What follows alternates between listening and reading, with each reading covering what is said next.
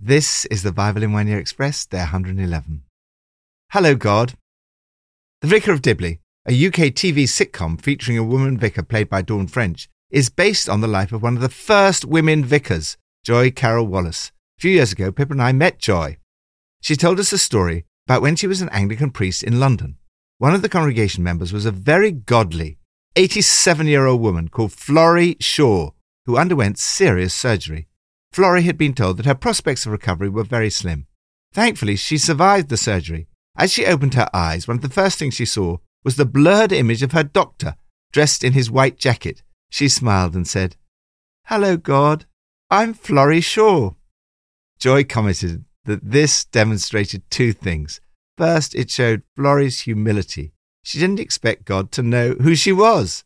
Second, it showed her absolute certainty about the resurrection and where she was going. Her certainty about the resurrection was based on the cornerstone of Christianity, the resurrection of Jesus Christ on the first Easter day. The same power that raised Jesus from the dead now lives in you through the Holy Spirit. One day, you too will be raised and be able to say, "Hello, God." From Psalm 49. Why should I fear when evil days come? No one can redeem the life of another or give to God a ransom for them. The ransom for a life is costly. No payment is ever enough so that they should live on forever and not see decay. But God will redeem me from the realm of the dead. He will surely take me to himself. Do not be overawed when others grow rich, when the splendor of their houses increases. For they will take nothing with them when they die. Their splendor will not descend with them. Life beyond the grave. There is a stark contrast between life without God and life with God. First, life without God. Those who live without God tend to end up trusting in either wealth or themselves. This trust is characterized by a search for status. The wealthy may boast of their great riches and use money to impress others with their possessions. They may even name lands after themselves. They enjoy the praise of others and they count themselves blessed. They may try to use their wealth to buy off their own death, yet no amount of money is ever enough. In the end, it's all futile as wealth gets left to others. So don't be impressed with those who get rich and pile up fame and fortune. They can't take it with them. What is it all worth if we decay in the grave? Second, life with God. By contrast, if you live a life with God, there is no need to search for status. This is because your status is determined not by your success in accumulating wealth, but in knowing to whom you belong and how precious you are to him. Your ransom has been paid, and you have been redeemed. Your future is secure. But me, God snatches me from the clutch of death. He reaches down and grabs me. A life with God means you will live on forever and not see decay. The psalmist says, "Why should I fear?" Fear is a natural human emotion, but with God you can face your fears with confidence because you are able to have complete trust in God for this life and the life to come. Here is one of the few hints in the Old Testament of life after death. The writer is confident that God will redeem my life from the grave. He will surely take me to himself. Life with God does not end with death, but continues on into eternity. The psalmist was confident in this, even though he did not know how it was possible. The answer is revealed through Jesus' resurrection. Lord, thank you for the power of your resurrection, which now lives in me. Thank you that you will snatch me from the clutch of death and take me to yourself. New Testament, from Luke 20 and 21. Jesus replied, "The people of this age marry and are given in marriage, but those who are considered worthy of taking part in the age to come and in the resurrection from the dead will neither marry nor be given in marriage. And they can no longer die, for they are like the angels. They are God's children, since they are children of the resurrection. But in the account of the burning bush, even Moses showed that the dead rise. For he calls the Lord the God of Abraham and the God of Isaac and the God of Jacob. He's not the God of the dead, but of the living. For to him all are alive. Some of the teachers of the law responded, "Well said, teacher."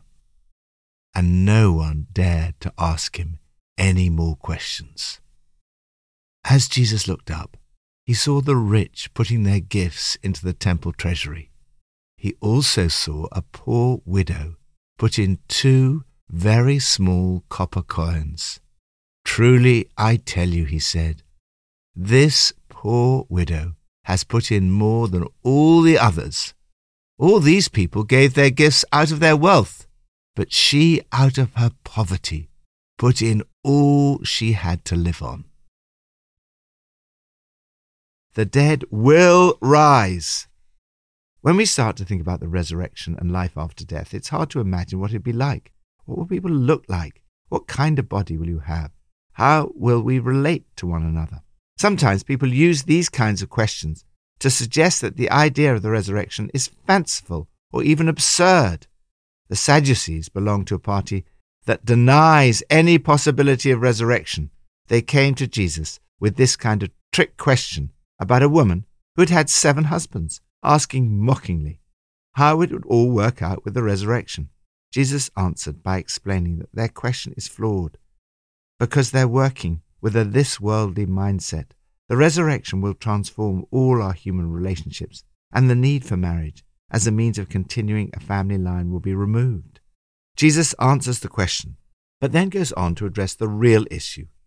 The Sadducees were unimpressed by the hints of the resurrection in the Old Testament because they place far greater weight on the first 5 books of the Bible, the Pentateuch.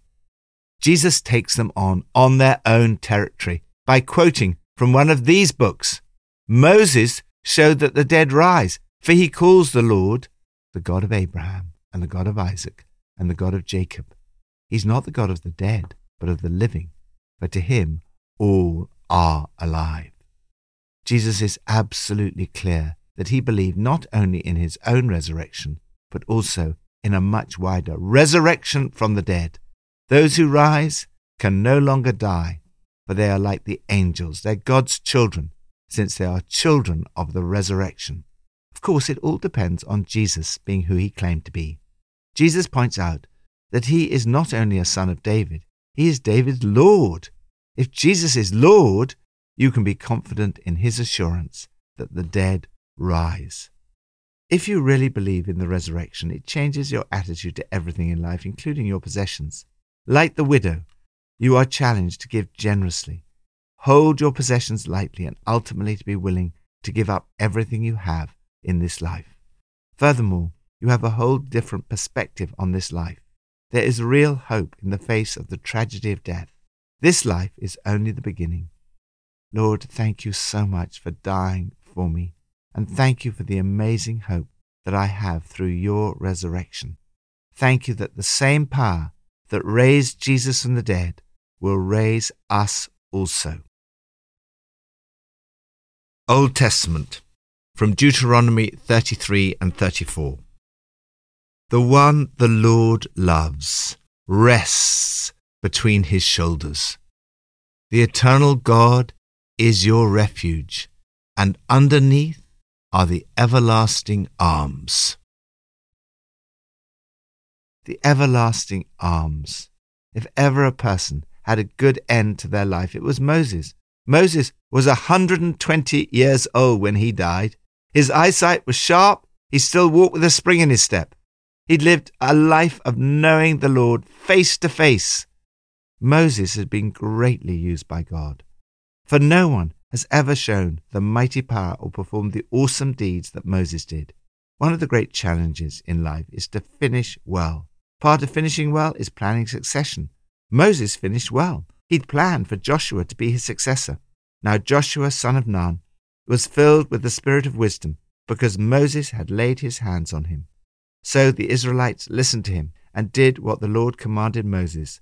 This is one of the few examples of the anointing of God passing from one generation to the next. Before he died, Moses blessed all the different tribes with some extraordinary words. For example, about Benjamin, he said, "Let the beloved of the Lord rest secure in him, for he shields him all day long. And the one the Lord loves rests between his shoulders." As he comes to the end, having blessed each tribe, he says, "There is no one like the God of Jeshurun, who rides on the heavens to help you, and on the clouds in his majesty. The eternal God is your refuge, and underneath are the everlasting arms." Moses perhaps realized that death was not the end. He trusted the eternal God, and he knew his arms were everlasting. This does not entirely remove the pain and sadness of death. The people wept and mourned when Moses died. It is natural and important to grieve, and vital that we do so. Your emotions are God-given and should not be repressed. However, there's a difference between grief with no hope and the grief of the believer who has hope in the resurrection. I've been at many funerals and memorial services over the years, and often the opening words are these great, reassuring, comforting, and powerful words. The eternal God is your refuge, and underneath are the everlasting arms.